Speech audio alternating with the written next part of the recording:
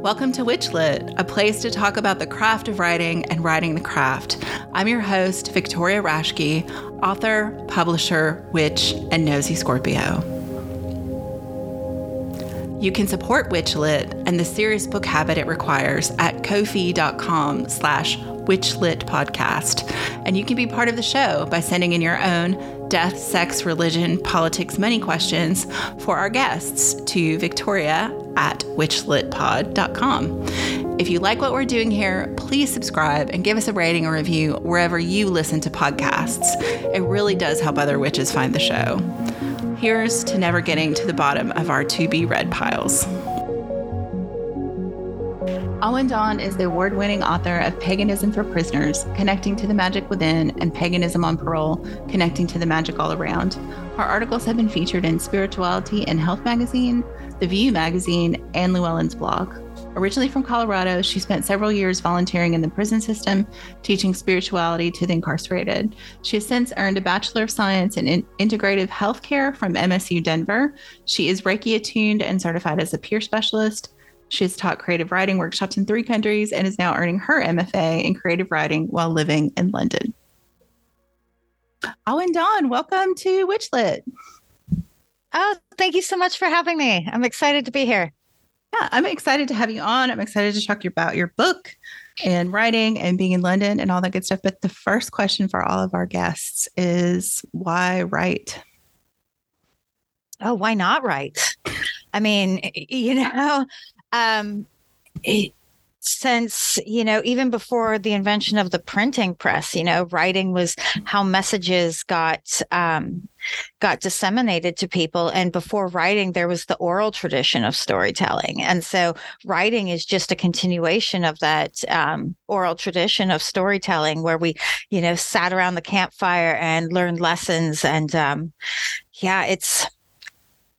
it's one of the most impactful things I think a person can do with their life. I like that. So you have written 2 books, and we had, as listeners know, you and I get to chat a little bit before they get to hear a conversation. So we talked about I've read your new book. I have not read the first book, but now after reading the second book, I'm going to go back and get the first one and read it. Yay. But I just, I think because of the titles and the subject matter, paganism for prisoners, paganism for folks on parole. So people who have not been incarcerated or who have not, been involved with the, prison system, I still think this book is really valuable for them. And I kind of wanted you to talk about why you wrote the book and who the book is for and what that process of getting published was like, because it is, I think, unique in the space of kind of paganism publishing. Yeah, so there's multiple parts to this question. So I'll start with the who my books are intended for. So that there's many audiences. Of course, in my first one, Paganism for Prisoners, people who are incarcerated are, of course, a big part of the target population. But I wrote it with the idea that I wanted to give people the ability to use magic, to use paganism as a tool to grow. And so the book is really for anybody who wants to dive in. And I think we get really hung up, especially in witchcraft and paganism, on the tools of the trade, the athame and the sword and the candles and the cloak. And I love those things personally, I do, but they're not where the magic comes from. And so I really wanted to restore it in both of my books to a place where you're owning that magic. You don't need to wait until you have hundreds of dollars worth of tools. You always have the ability to access your magic. And so I really wanted to help people find these within themselves. And then as far as how they came about, it was almost divine intervention in a way. So as I say in my first and I think my second book, I was incarcerated. I got out. I found a teacher, got first degree, second degree, third degree initiations. And I was doing work with incarcerated women. I was teaching witchcraft to inmates, which is still one of my favorite things to say, because they loved it and they embraced it. And right actually before COVID hit, I got introduced to someone from Llewellyn who just loved the idea of a book for our incarcerated brothers and sisters, and really advocated and went back to Llewellyn and was like, hey, let's get this book published. And so that's really how the process kind of came about. And the rest was, me submitting, proposals for the second and now the third book I'm working on. But yeah, it all started with that moment and that introduction. Mm-hmm. Yeah, it's funny. Like, just sometimes it's that tiny spark between people that gets these things in the world. So one of the things I liked about reading through the book is kind of the side notes to parole officers in this book about, here's the things that you need to understand about, if you have people who you're responsible for on parole, if you're their parole officer and they are practicing witchcraft and paganism, here's the things you need to know. Like, their altar is sacred. Yes, having some kind of, tools that may not be allowed to someone who's on parole or living in a halfway house. But like, did you come to that from personal experience or from talking to people about, it would be nice if my parole officer, if somebody understood and I didn't have to explain everything, I guess, kind of. Well, so I originally just had the one in there. And that one was about having an athame, because I went to my own parole officer and, I asked and I was denied, but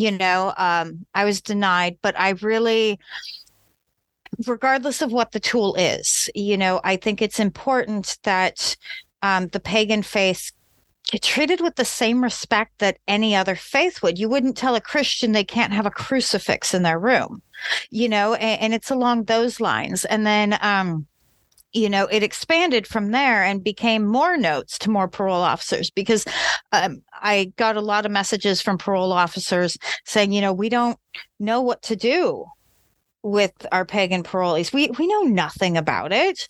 And so I really wanted to put the notes in there and kind of open up that dialogue. I think there can be this tendency to be, okay, you're on parole and I'm your parole officer and we have to be enemies, and that's not the case.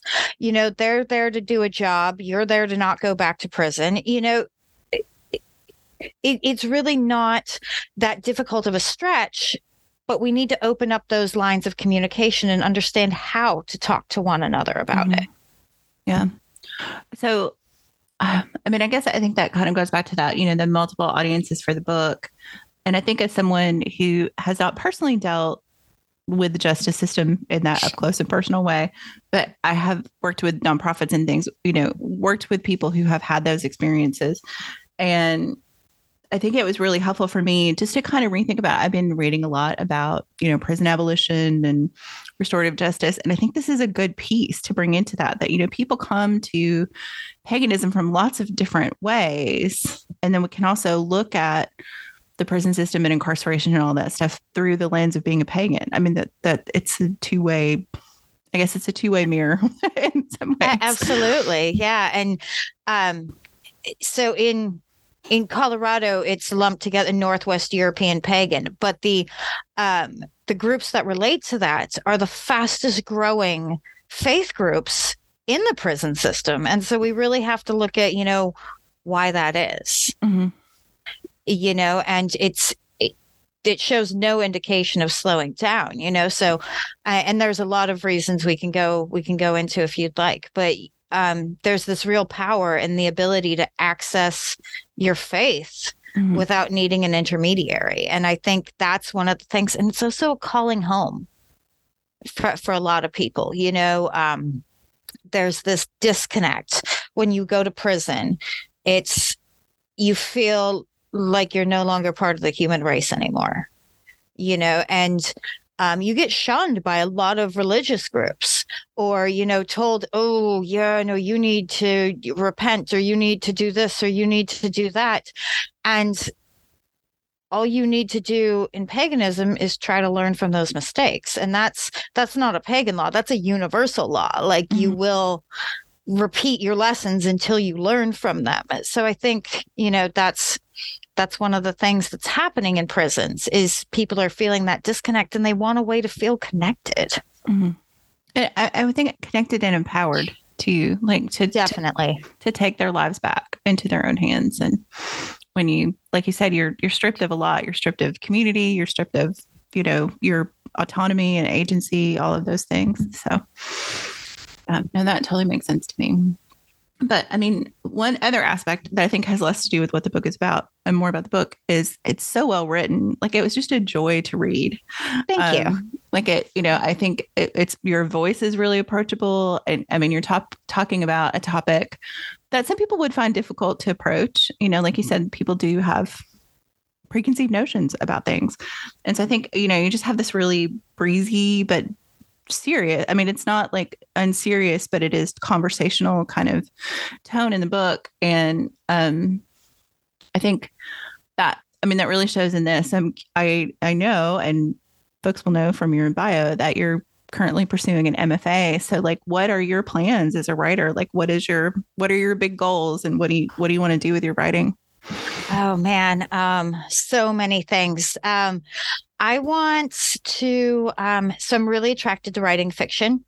I love writing for Llewellyn. I'm going to, keep writing books for Llewellyn. But I also want to expand into fiction, because that's like, there's a certain level of change that happens in books like Paganism for Prisoners. And then there's a certain amount of change that happens from fictional books.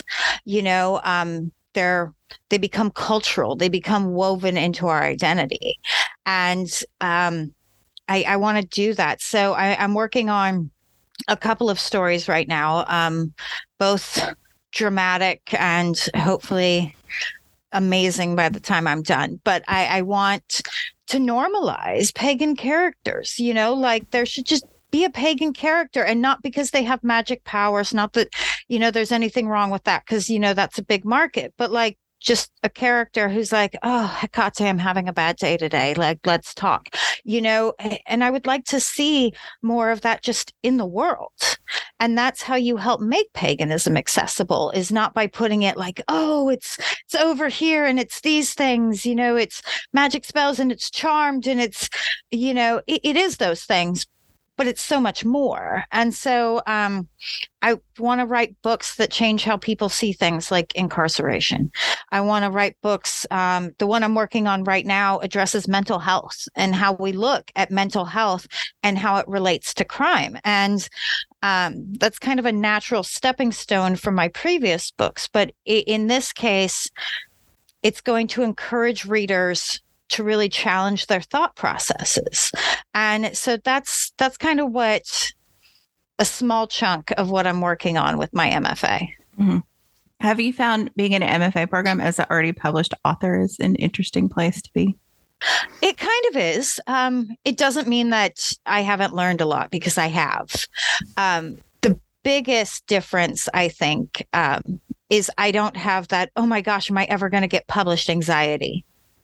And because I don't have that, I feel more comfortable being able to play a little bit with my own work. And so I think that's the big difference. Like, there's, some very talented writers in my program, and I hope they all get published, but because I don't have that fear that my work won't be good enough, because I already have tangible proof that says, maybe I'm good at this. It takes a lot of that pressure off, and I get to enjoy earning my degree. And that's a really awesome thing, because I love to write. And I mean, I'm going to assume, based on your topics that you're writing about, that you are out to your fellow folks in school. Has that been an issue at all about being a paganism in the midst of the MFA program? I wouldn't think so in London, but also, who knows? Yeah, no, I bring up my books whenever I can. No, that's a half truth.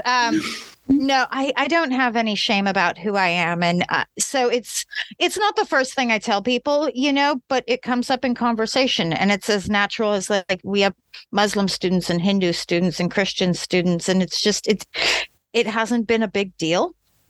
And I'll have other students in my cohort come up and be like, "Oh, I'm really into Buddhism." And I'm like, "That's cool. We can relate because there's definitely some overlap there." So, yeah, I haven't ever felt out of place for that, or even nobody in my MFA has asked if I've been to prison based off my titles, but that's also something like I don't have to be embarrassed about anymore. Mm-hmm. And I think that's a big step too, because for a long time I was. So, it's very supportive in my MFA program. Oh, that's awesome. Yeah. And I don't know. There's so many books written about London. I mean, before I went to London the first time, I felt like I had been there 1,000 times because I'd read so much set in London. And there is such a mystical underbelly to London. Mm-hmm. I mean, there's so many books written about the magic of London. So what has your experience been like as a pagan in London, like coming from the United States to some place that feels so old and, all of those things about London? I feel like there is a lot of magic here. Some of my a lot of my friends that I have here are from London, and they're like, wow, you get so excited about things like the fog. The first time I saw London fog, I was literally walking between two worlds. Like I could have walked into a fairy world just then. I could have, stepped over the threshold into Atlantis. There's all these and then the buildings, like history. I'm such a huge history buff. Like I love European history. I can talk about it for weeks and months, and and so I've been to all the museums, and I'm always finding new places. And the Temple of Mithras is here, and Mithras is a pre-Christian deity, who had a big following, and even the foxes here. Like seeing there's a mama fox and a baby fox who live like right outside my window. And so like these things like this I'm always telling people magic is everywhere. It's not just in that sacred well. It's there too, but it's everywhere. Mm-hmm. Sunrise and sunset are magical times. And, being on the Thames when the sun sets, that's magic too. So yeah, it's definitely been a mystical experience over here. Yeah, I know. I'm having travel envy right now. When we talked before, London is one of my favorite places to travel, and I feel like I could spend a life there and still not see everything I want to see. Like it feels like it changes every time you walk around the corner. Yeah, definitely. Awesome. Well, cool. So you talked about the next book you're working on and kind of what's like, so what does like getting started on a book look like for you, especially in the middle of an MFA program? Because that is a lot of work itself. So what is trying to write a book for publication and being in an MFA program at the same time? Well, so it means I'm trying to write 2 books for publication. That's what that means. But it kind of starts with an idea. And I know a lot of people love to make like plots, and they plot everything out, and, that works for them. But I find, especially with the books that I write for Llewellyn, I sit down and I clear my head and I take a few deep breaths, and I just start jotting notes. I'm like, okay, what would I maybe like to see? And then I'll pick a section and I'll expand on that. And then I'll be like, okay, I like this section. Does it need more? And the book of spells I'm working on right now has actually taken on like a whole life of its own. There's going to be 111 of them in there. Oh, wow. And yeah. So at one point I was, listening to the sounds of the planets on NASA on their YouTube channel. And I was like, oh, this is great. We're going to, incorporate these into spells. And so it's about taking that inspiration. And I found the same thing applies to my fiction books too, because I start with this idea. And I type down the ideas that I have and just going through, okay, this works and this doesn't. And sometimes I write the chapters out of order, and then, I piece them together later. And it's this moving process. It's never stagnant. It's not like, okay, this happened and then this happened and then this happened. It's like, okay, and today we're going to focus on this, and then we're going to focus on this, and this didn't work. And the whole time I have to really remember what I'm trying to achieve. With my book of spells, I want to bring some of the principles from paganism for prisoners and paganism on parole to my spell books. So they're all about empowerment and personal growth and archetypes and these kinds of things, versus, job spell 101, and so having that in my head really helps me kind of formulate where it's going to go. Yeah, no, that makes sense. And I think about in reading Paganism on Parole, I mean, it seems like I don't think that someone who has been practicing wouldn't get anything out of it, but it seems like it's geared more towards somebody who either is newly discovering paganism as they leave incarceration or they discovered it while they were incarcerated. So like, would that experience, or how do you think that would be different for someone who's in that situation who is already a pagan and they kind of walk into that, being incarcerated or dealing with that? Like, it seems like there's a different challenge there to me, I guess. Yeah, no, that's a good question. And I was pagan when I went to prison. I already worked with the gods, but it was very surface level for me. It was about wearing black and pentagram jewelry and the big the big pins, with the sayings on them, granddaughters of the witches, you couldn't burn. And, and that's where it stopped, and so even if somebody's already pagan, even if it's not just surface level, there's always an opportunity to deepen your spiritual connection. And that's what I think that the main difference is going to be, is where you're starting and how deep you're going to go. And that's going to be more of a personal thing too. Like if you're new, you don't even know how deep you can go because all you can see is the surface of the lake. And so you start there. But if you've already waded out, it gets deeper, and it's up to you how far you go. Mm-hmm. I like that image too of the lake. That's great. Did you find, in writing the books, kind of laying those out and going through the process of writing that, did your practice change, or did you have things come up for you in writing the books? Oh, absolutely. So I have kind of a varied background. I've got, a little bit of mental health. My undergrad is in integrative healthcare, which is, allopathic and holistic where they meet. And so incorporating these ideas, and I was getting my undergrad. Well, I wrote Paganism on Parole. And so I was like, oh man, that really fits with, the spiritual practice. And so I would weave them in, and short answer is my practice is always changing and always growing.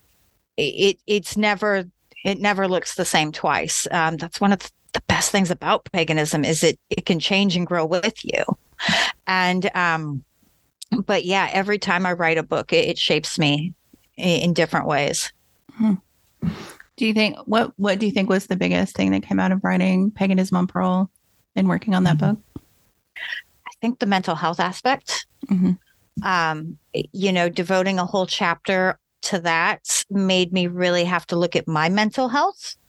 Coming from, most people who are incarcerated have backgrounds that are not so nice, and, really having to look at dealing with that. And,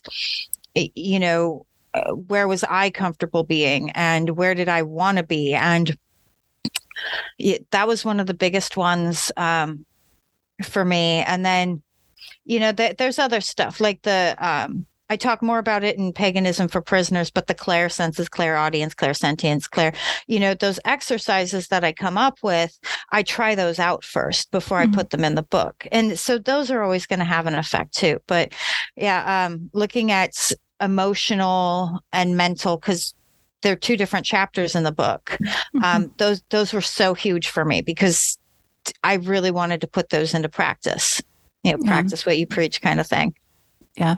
And it was one of the things that really stood out to me reading it, is just how that the book addresses all of those things, because I think it's real easy to go, am I physically good? Am I mentally good? And not talk about emotional health and your spiritual health in those kind of things. And especially like you said, if your background is not great, if you've got a trauma background, and just being incarcerated is a trauma in and of itself.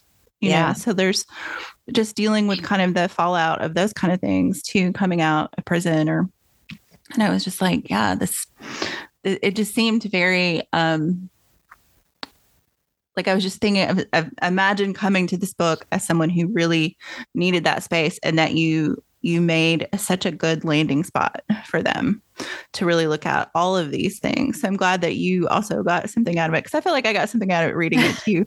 And so it was just nice that as a writer, like I always, I can't remember, like source amnesia, no surprises in the writer, no surprises in the reader. Like, your experience directly translates on the page to some extent. So I think it's always just nice to hear when writers have those experiences too. So yeah. And I think that makes it, you said it perfectly. It translates, what we're going through, and having that clear headspace when we write, so that we can, because I said this a lot when my first book came out, like I typed it up, but really like a lot of it came from some other place. I was sitting there and I got to be the conduit. And that's a really important thing to remember, because I'm far from perfect, and there's a lot of things in the book I'm like, yes, no, this is amazing, and this is what should happen. And most days I get it, and then, but we all have days that we don't. And yeah. I mean, we're all a work in progress, right? Absolutely. At least that's the hope, that we're always a work in progress. But I think that I don't know that I've talked about this much with folks on the show, but like the vulnerability of writing, like it's not just like you're putting your baby out in the world and want people like it. It's also like opening up to writing and letting yourself talk about those things. Like, whether you're writing fiction or nonfiction, I think in fiction, it's even more true, because people are always going to, even though it is a fictionalized story, they know it came out of your head. So they're going to assume things based on that, or have questions about, what is your experience with this? Which I always, kind of laugh as someone who writes a little bit of horror into their fantasy. It's like, no, I don't really fantasize about murdering people. It just happens in the books.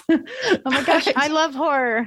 Some of my work is like horror, gothic-y. Yeah, I would not say mine is, but there are definitely elements thrown in there. Mm-hmm. So, but yeah, that's actually healthy to be able to explore the dark side of humanity. Like I'm fond of saying that, the light is great, but you can't really see the light unless you've walked through darkness. So if you don't walk through it sometimes and entertain those ideas in your head, not physically going out, but at least like entertaining them, how much do you really know about yourself? Yeah. How much can you know about yourself? Yeah, you got to look under the furniture sometimes. Yeah. So the dusty cobwebby corners can teach you a lot about yourself. They can. I like that. Yeah. I am looking forward to reading your fiction. So like, what do you feel like comes next for you? Like, obviously finishing MFA program, and like, what do you see your trajectory as a writer? Like, how are things going? Like, what's your 5-year plan, Awyn? Oh, my 5-year plan. Oh my goodness. Not really. I mean, I've made a plan through till Tuesday, and that's about as far as I've gotten. Hey, you're ahead of me. I think I have a Sunday planned. So we're both doing good. I mean, like it's beyond tomorrow. So, yeah. I want to write books and speak. And if anybody's listening who's like a producer, I would love to host like a pagan travel show where I'm like, oh, and look, here's the Well of Breed, and like talk about the history. Like I would love to do that. Mm-hmm. It's on one of my goals list, but the path I'm on, I'm just going to stay the course, and finish my MFA and finish book I'm working on now for Llewellyn, and finish my fiction book, and just kind of see what happens. Because at this point, I don't really see myself ever going back to like, oh, I'm going to go work retail again, or, I'm going to go, sorry about that. Most writers need to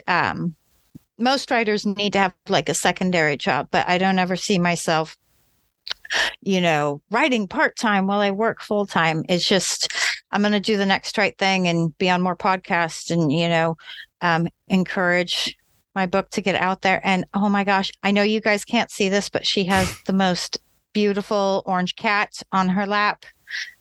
big cat fan. Yeah. He is our podcast. He's also 15 and his health is not good. So he gets babied when he wants it. Let's put it that way.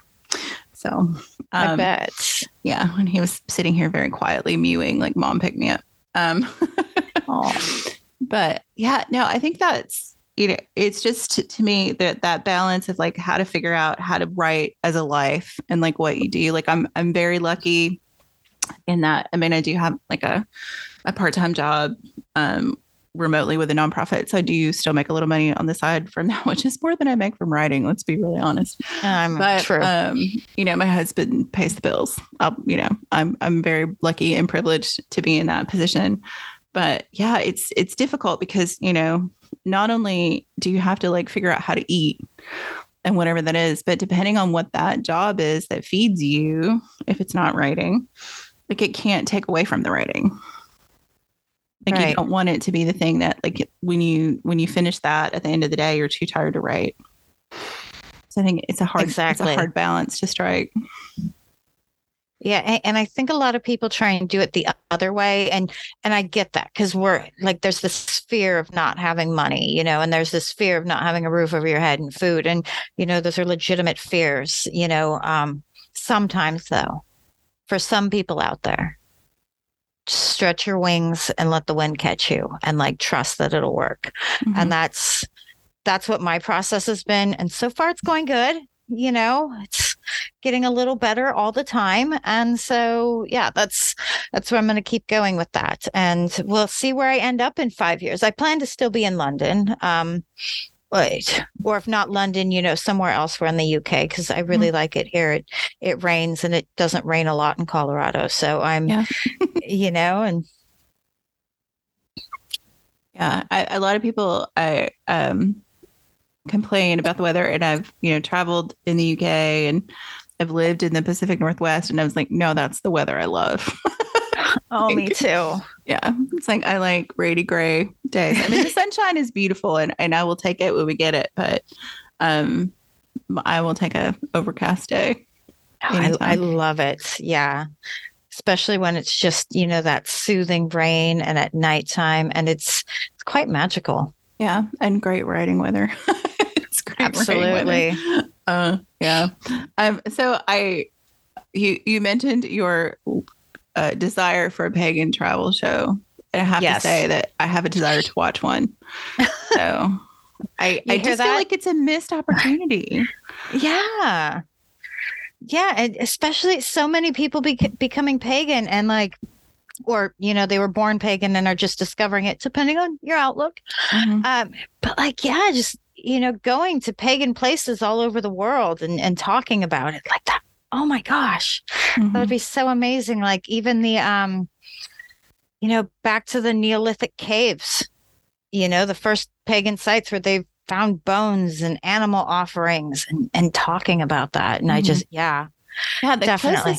The closest thing I've seen, Damien Eccles is doing a YouTube show about, I think there's 2 episodes. The first one is New Orleans, where he lives, and then the other one is New York. Okay. And it is just kind of these walks around like places he knows and, just kind of like locations and like venues and things like that to talk about. And that's the closest thing I've ever seen. And it's on YouTube. And I don't think it's getting, hasn't gotten the traction yet that it deserves. So people go watch. But so I think there's space for that. And I've always said, like the other thing I think about is that, there's so many curated shows about, like top 10 travel destinations for blah, blah, blah. And I was like, well, what are the top 10 like pilgrimages for pagan people? Like, what are those? Let's Absolutely talk about that. So yeah, let's put that out in the universe and make that happen for you. I would love that. Yeah. And you could even do it like just by country, in Europe. There's just hundreds of sites that people don't even know about. Yeah. One of the, you talked about the Mithraeum in London. So yeah, I lived in Slovenia, in former Yugoslavia, for people who don't know where Slovenia is, for a year and a half when I was in college, and have traveled back several times since then. And they also have, I think there's 3 Mithraeums in like the eastern part of the country. And I have never actually gotten to go in them. Like every time I've been there, they've been closed for the season. Oh, So I've never gotten to see them. I've seen, photographs of things and I've been to the museum, but I haven't been actually in the Mithraeum. And yeah, it's one of the things I'd really like to check out. But yeah, you're right. Every country has something. And it'd be really interesting to get a rundown of that. Like, I mean, with the death of witch fox, I feel like we don't even have like a directory of like witchy stores anymore. Like we just need kind of this like compilation of, places and things that are important to us. So like, hey, we're still here. Yeah. We're not going anywhere. Yes. Yeah. I agree. So far in London, since we're on the topic of traveling and being places, so what has been like, aside from the fog, like what is your most magical place in London for you? Man, that's tough. I absolutely love being by the Thames. Sometimes I will just start at like the Tower of London, and I'll just cross Tower Bridge, and I'll walk, and I'll cross a bridge, and I'll walk, and I'll cross a bridge, and I'll walk, and I'll cross a bridge, and you can cover several miles like that, and just listening to the water. And yeah, it's definitely one of my most magical moments, especially since I can just go see it whenever I want. Mm-hmm. It's a bus ride away, and I love that. And yeah, the fog was very magical. Oh, my very first London rain, because I came to London in 2021 for a visit, and it did not rain the whole 9 days I was here. And I was so sad because I wanted a London rain. I was like, where's my London rain? And so I moved out here, and there was no rain. There was no rain. There was no rain. I took an open top bus tour. That's when I got my first London rain, and it's pouring down. And of course, I'm sitting on the top because, I just wanted to sit on the top, and that's where you get the good views. And it started raining, and everybody's pulling out their umbrellas and going inside. And I just got to stay out there in the rain. It's like soaked, like so drenched by the time I was done. But it was kind of like okay, welcome to London. And so that's one of my most magical moments that I've been here. Oh, I love that. Yeah, it's so funny. Like, when I lived in the Pacific Northwest, I'd moved back to Tennessee, and a friend went out with me to help me kind of take care of some last moving things. We flew out together, and there had been this whole conversation about, it rains all the time, blah blah blah. We were there like 4 days, and it was absolutely stunningly beautiful, sunny the whole 4 days. And I was like, people just keep this a secret so people don't move here. It's like, we just tell people it's miserable, raining, cold all the time. But, like when it's beautiful, it's absolutely stunningly beautiful. And you can see forever. And, but yeah, it does rain a lot, but it doesn't actually rain all the time. So, the last time I was in London was in November, and it was right after the Olympics. So it's been a while. And we did the London Eye one day, and we bought tickets that you could just go whenever. You didn't have to have like a certain time. And so we waited until it was really sunny and rode, and you could see for miles and miles and miles from the top. And it was just like this, like, I think when you're on the ground in London, because it's human scale, it's not like New York where you're just walking through canyons of buildings. Like everything in London feels like human scale to me compared to like cities like New York. And to see how big London actually is, like to really be at the top of that observation and just look out at the river and how far back it goes, and it's just city as far as you can see, is just kind of amazing. Yeah. I think I'm going to, I haven't been on the Eye yet. So I've been waiting for the right time, but yeah, now I really want to go. Yeah, no, I do recommend. I mean, it is a touristy thing to do, obviously, but it was, to me, it was just like, it is obviously the highest point in London when you're at the top. And, it was magical. I mean, it may be overused word, but also true. It was very cool to have that experience. And then also just, like there's so many parts of London. And like I said, I've just visited, 2 or 3 times. So I haven't really I haven't lived there. I haven't lived with London every day. So I think that would I know. I'm fascinated by that experience, being able to do that, especially as an outsider. Like I do. It's funny to me that your London friends were like, "You get so excited," and I was like, "Yeah, because I haven't spent my life here yet." So. Yeah, exactly. For the first couple of weeks, I was fascinated by people's footwear. Nobody wears heels. Nobody. And like in Colorado, people wear heels because you get in your car and you drive places. And like here, everybody's walking around. It's flats. Like people have like dress tennis shoes. I found it fascinating for like weeks. You know, it's just, I almost wrote a whole essay about the shoes of London that I had seen, you know, and yeah, it was, it's incredible. Yeah. And even, oh no, go ahead. Yeah. Even outside of London, I drove in London because when you move here, your license is good for a year. And so I drove to Southend, and that's a very ethereal place when the water goes out at night and it's just muddy. And yeah, it's beautiful though. So that was the first time you had driven on the other side of the road. We'll not say the right side or the proper side. We'll just say the other side of the road. The other side of the road and the other side of the car. Yes. So, you know, so shifting with my left hand, but, you know, everybody's like, oh my gosh, was it so hard? It's not that different. It's really, especially if you've been driving in the US for, well, a really long time. I'm older than I look. So a couple decades I've been driving in the US, you know, so it's a little scary at first, but it's not that bad until you hit the roundabouts. Yeah. Roundabouts here they make sense to me, but I think in my mind, driving on the left, they make less sense to me for some reason, which doesn't, I mean, there's no reason why they're different, but there is something about how my brain works that going around the other way is weird. So yeah, I don't know. Yeah, it is a little bit. Yeah. I don't know, like, one of the great things I think about being able to spend any amount of time in Europe, you know, if you're there permanently or if you get to spend an extended amount of time there, is that it's so much easier to go to other places. Yes. While you're there. Like, you know, for here, it's like if you plan a trip to France, you're probably only going to get to France because it's expensive to travel between cities and all that kind of stuff. But winter there, like a weekend trip could be to France. So. It's funny you mentioned that. I was actually in Nice 2 weeks ago. So in Spain and Monaco and Italy and yeah, they're all just like right there for less than a plane ticket in the US. So yeah, that's exciting. I'm excited for all your adventures in writing and in living in London and traveling. Thank you.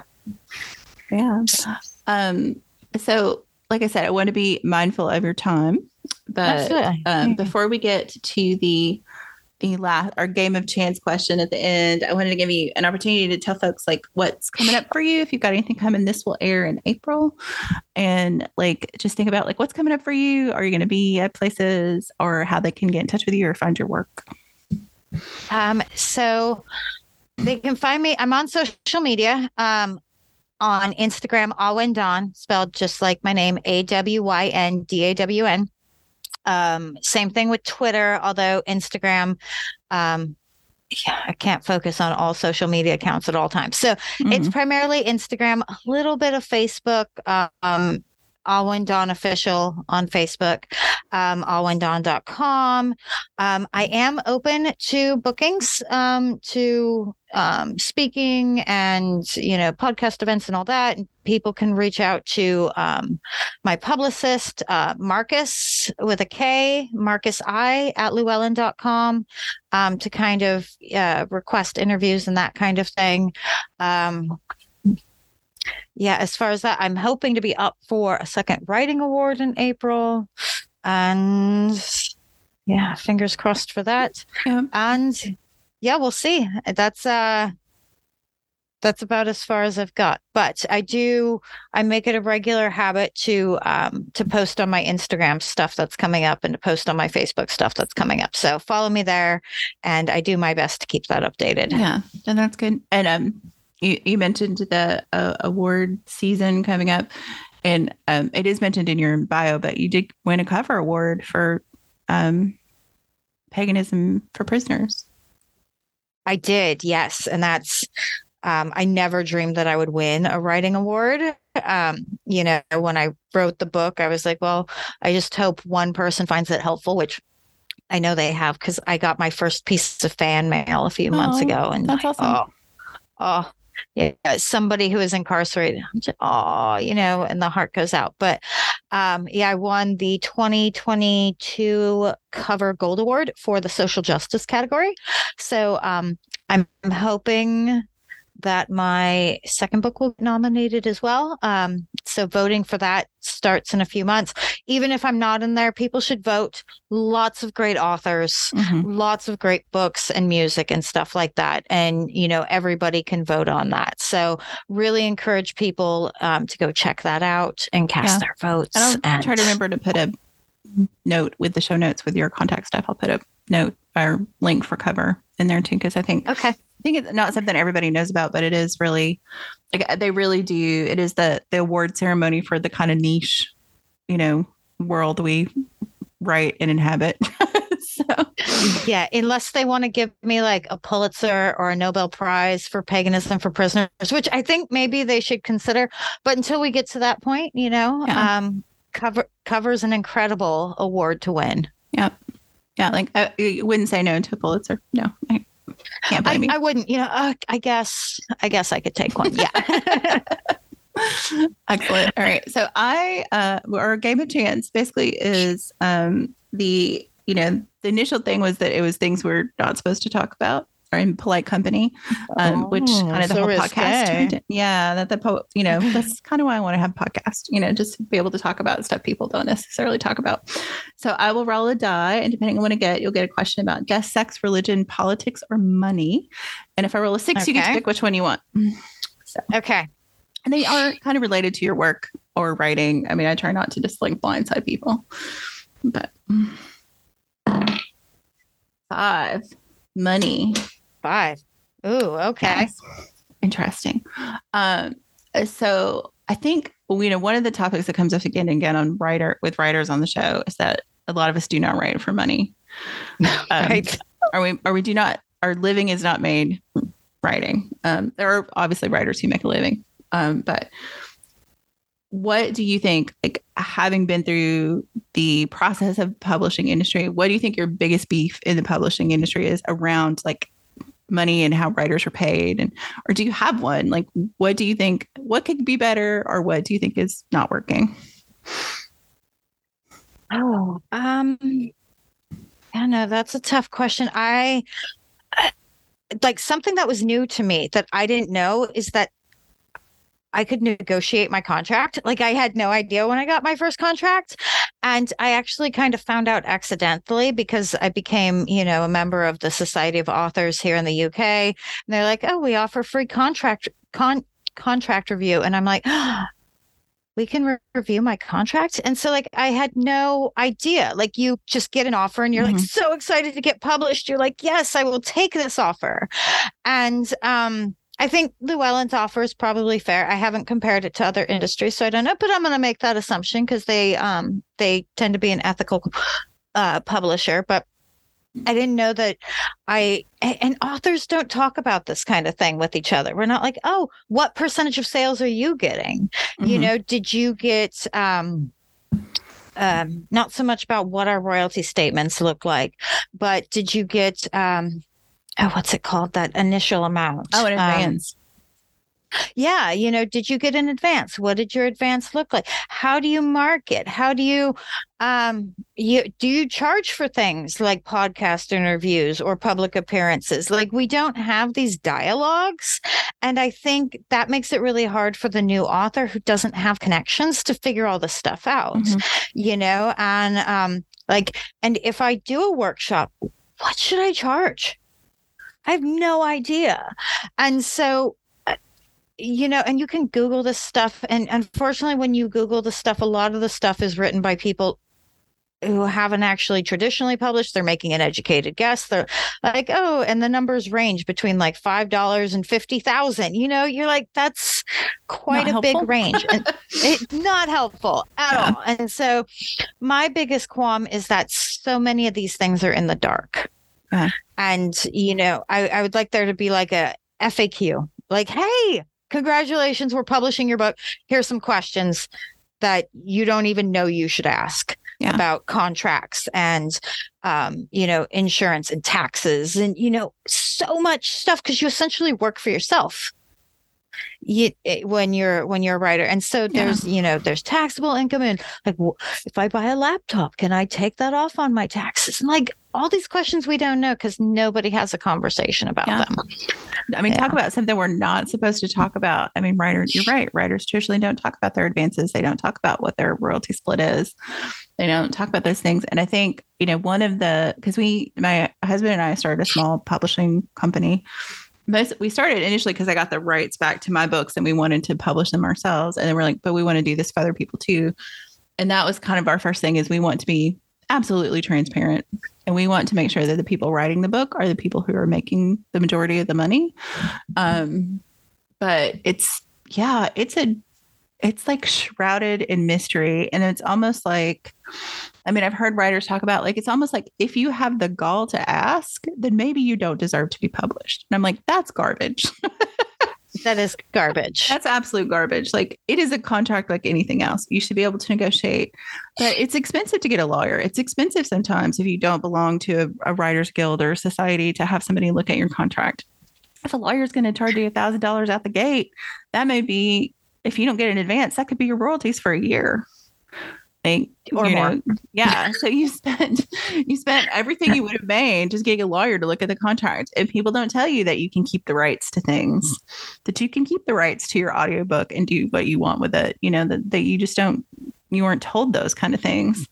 So I think it is important. And I do wish we had, like, I don't know. Like, I think authors guilds and writer societies, and I really recommend people who, whether you're self-published or indie published or publishing with a traditional publisher, it's good to have other writers that will talk to you about those things and look at, look at your contract and see, what's in there. Do you agree with it? Is this what you really want? And I think, I feel like it's, the pandemic has telescope time in a weird way. But I want to say it was like a year and a half, 2 years ago, when there was the whole thing on Twitter about writers publishing what they had been paid advances, specifically talking about how underpaid Black writers were compared to other writers in genre fiction. And, a lot of people said, I didn't get an advance at all, or I got like $2,000, and this other person who's writing, who's a first time author, got like 45,000. So I think it's interesting. And, the more we talk about those things, the less they can hide from us, I think, as writers. So. Yeah, exactly. Yeah. It's weird that I got the money one. I was like, come on, sex question. But... Well, I can ask you the sex question because this is a game with no rules.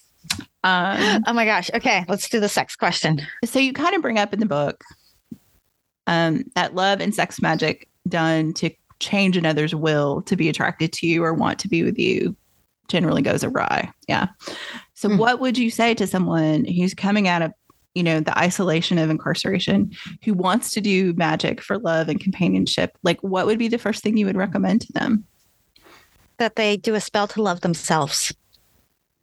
That's the type of, when you get out, stop going for the first person you meet and like forming a relationship and building your identity and your life around that. But just stop it. Just stop. Even if you haven't been, stop it. Do love. You can always do like you know what? I want to learn to love myself more. I'm going to do that spell. You can do that spell all day long without consequences, without influencing anybody else's will. You can do, I believe I have a friendship spell in there, because friendships are more important than romantic love when you get out. You need people who are going to be like, maybe you shouldn't take that job where they're going to work you 90 hours a week and not pay you. Maybe you shouldn't do that. Friends do that, and those are the more important kinds of love to focus on. Like we tend to think, oh, love, that's, significant other. It's spouse, it's partner. That's what it is. But there's, love between family, there's love between friends, there's loving yourself, there's loving your community, there's the love that we have for the planet Earth that we're on. These are all things that should be people's focus more than, oh, I've been out of prison for 3 months. I think I'm going to die alone because I haven't found that perfect person. Stop it. Just stop. Yeah. And like, I've been single for a long time. I love being single. Oh my God. I look at all my friends who have like kids and, they're like, oh, well, my husband, doesn't think I should spend this money. I'm like, okay, well, I don't have to answer to anybody. So I'm going to go buy my ticket, and there's this beauty and this freedom in eating dinner by yourself on the Mediterranean, and being okay with that. And so that's where people need to focus on, is that being okay with self. Once you get to that point, then you can work on relationships, and that's a natural magic. If you're attractive to yourself, if you're like, man, I'm a good person, other people are naturally going to be attracted. So you don't even have to cast a spell. Yeah. I liked what you said about soulmates, because it's always been a hobby horse of mine that, people have this idea that soulmates are the person you're supposed to spend your entire life with. And I was like, yeah, I've never believed that. So I like that you bring it up in the book, because I'm like, yeah, a soulmate could just be someone that you have a lesson to learn with. And you, like you said, it could just be they're in your life very briefly just to make that contact about that thing. I mean, it could be someone you spend your life with, but it could be your mom. It could be. Yeah. It's not necessarily, a romantic partner. And I don't like the idea that, like, if you don't have a soulmate, you're not a complete person. Like, who is coming up with this crap? Like you are complete on your own. And if you happen to find somebody who is also complete on their own, and you guys decide that, vibrationally you mesh, and that's awesome. And you keep it for as long as it works. And then when it doesn't work anymore, you part ways like this forever and ever and ever. It's such a toxic idea. That's why women stay with, one of the reasons, women stay, toxic relationships, or, there's an increase as somebody who dates people, there is an increase in like needy, codependent, like people in the world, because everyone's, oh, I need that person to complete me. And you're fine. Like, do some work on yourself, work with some archetypes and some shadow work, be a little better person than you were yesterday, but you don't need somebody to complete you. And I really wish we would stop telling people that, and like just reframing it. Oh, like, it's not a soulmate. It's I forget what the new one is, but it's essentially a repackaged soulmate. Like a twin flame, your twin flame. Yes. The twin. Yeah. I'm like, stop. Just it's, and when you get down to it, we're all just balls of energy anyway. Yeah. And I think it's important. Go ahead. Oh, I was going to say, I think it's important, not just if you're single, but also if you're already in a relationship, to remember that you are a complete person by yourself, even if you're in a relationship. I mean, my husband and I have had this conversation, like, we unfortunately have a lot of our friends and acquaintances relationships over the pandemic crashed and burned, or just ended for other reasons. It put a lot of pressure on relationships. Right. So, and we have had this ongoing conversation in our relationship that I love you and I love being with you and I choose to be with you every day. And if you left, I would be really sad, but I'm still a human and a person, and I would still be me, with or without you in my life. I still have to be a person by myself. I still have to grow and change and do those things. And I think it's important to not forget that if you're already in a relationship, even if you think you're in a healthy relationship, that yes, your lives are intertwined, because that's what happens when you spend years and years with someone. But if for some reason they are no longer entwined, you don't stop being a person by yourself. Yeah, that's a great point. Yeah. No, I was just really glad you said that in the book, because it is personal, like I said, it's a personal hobby horse of mine that it's just, I think, I don't know, I always call it, like Disney has a lot of explaining to do. That's not how romance and love work. That's not how it works. Yeah. And I agree that, friendships are your ride or die. Honestly. I mean, I've had friends a lot longer than I've had any relationship with a significant other. That's true. Yeah. And those friendships are a lot harder to find. Like, you can always find somebody who's willing to sleep with you, who's always, but somebody who's like willing to tell you the truth, or, about uncomfortable topics, or, somebody who will just sit there when you're crying and have a bad day and like, oh, let's go have ice cream. Like, that's so much. It's so precious. Yeah, you can actually ask a friend if you look okay in this outfit, and they will be honest with you. They will not worry about repercussions the same way that your partner might. Yeah. That is not the color you should be wearing, sweetheart. Yeah, that's yeah. No, I mean that's a small thing, but it's big things too. Like, I think, and they also, I think when you have really long-term friends, and it is really like, they know who you used to be and they know who you are now. And they get that you have changed and grown, and they've made space in their relationship with you for you to change and grow like that. Like, long-term relationships, I think, like, you're right. I think in many ways they're a lot healthier because you don't have that added pressure of like romance and sex to really see a whole person in a friendship that you may not in a romantic relationship. Yeah, definitely. And cat and dog relationships are important too. Yes.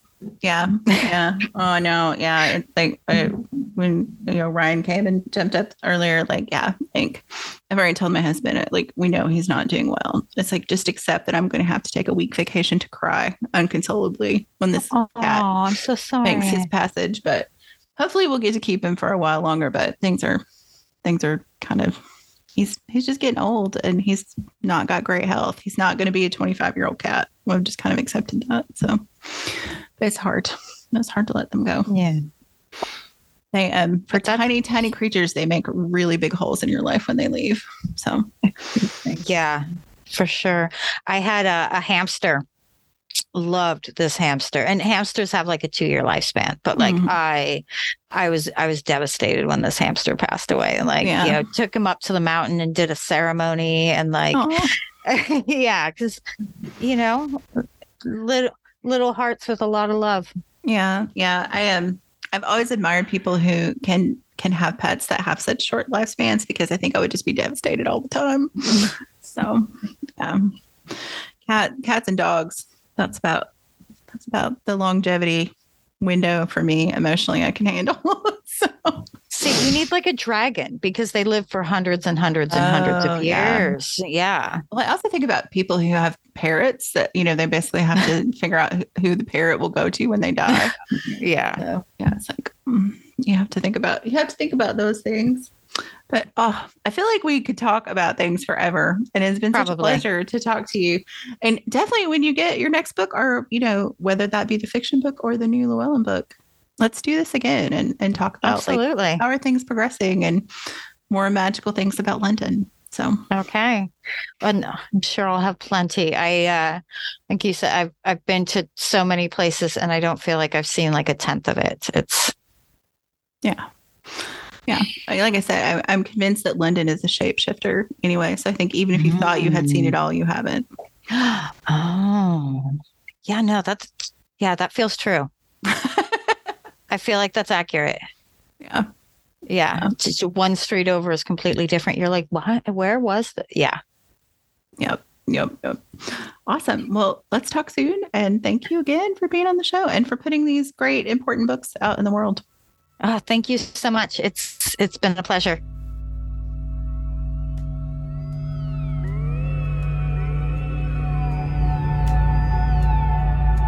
Witchlit is a production of Thousand Volt Press. Our intro music is Cosmic Glow by Andrew Kay, and our outro music is Voices by Alexander Shanekar.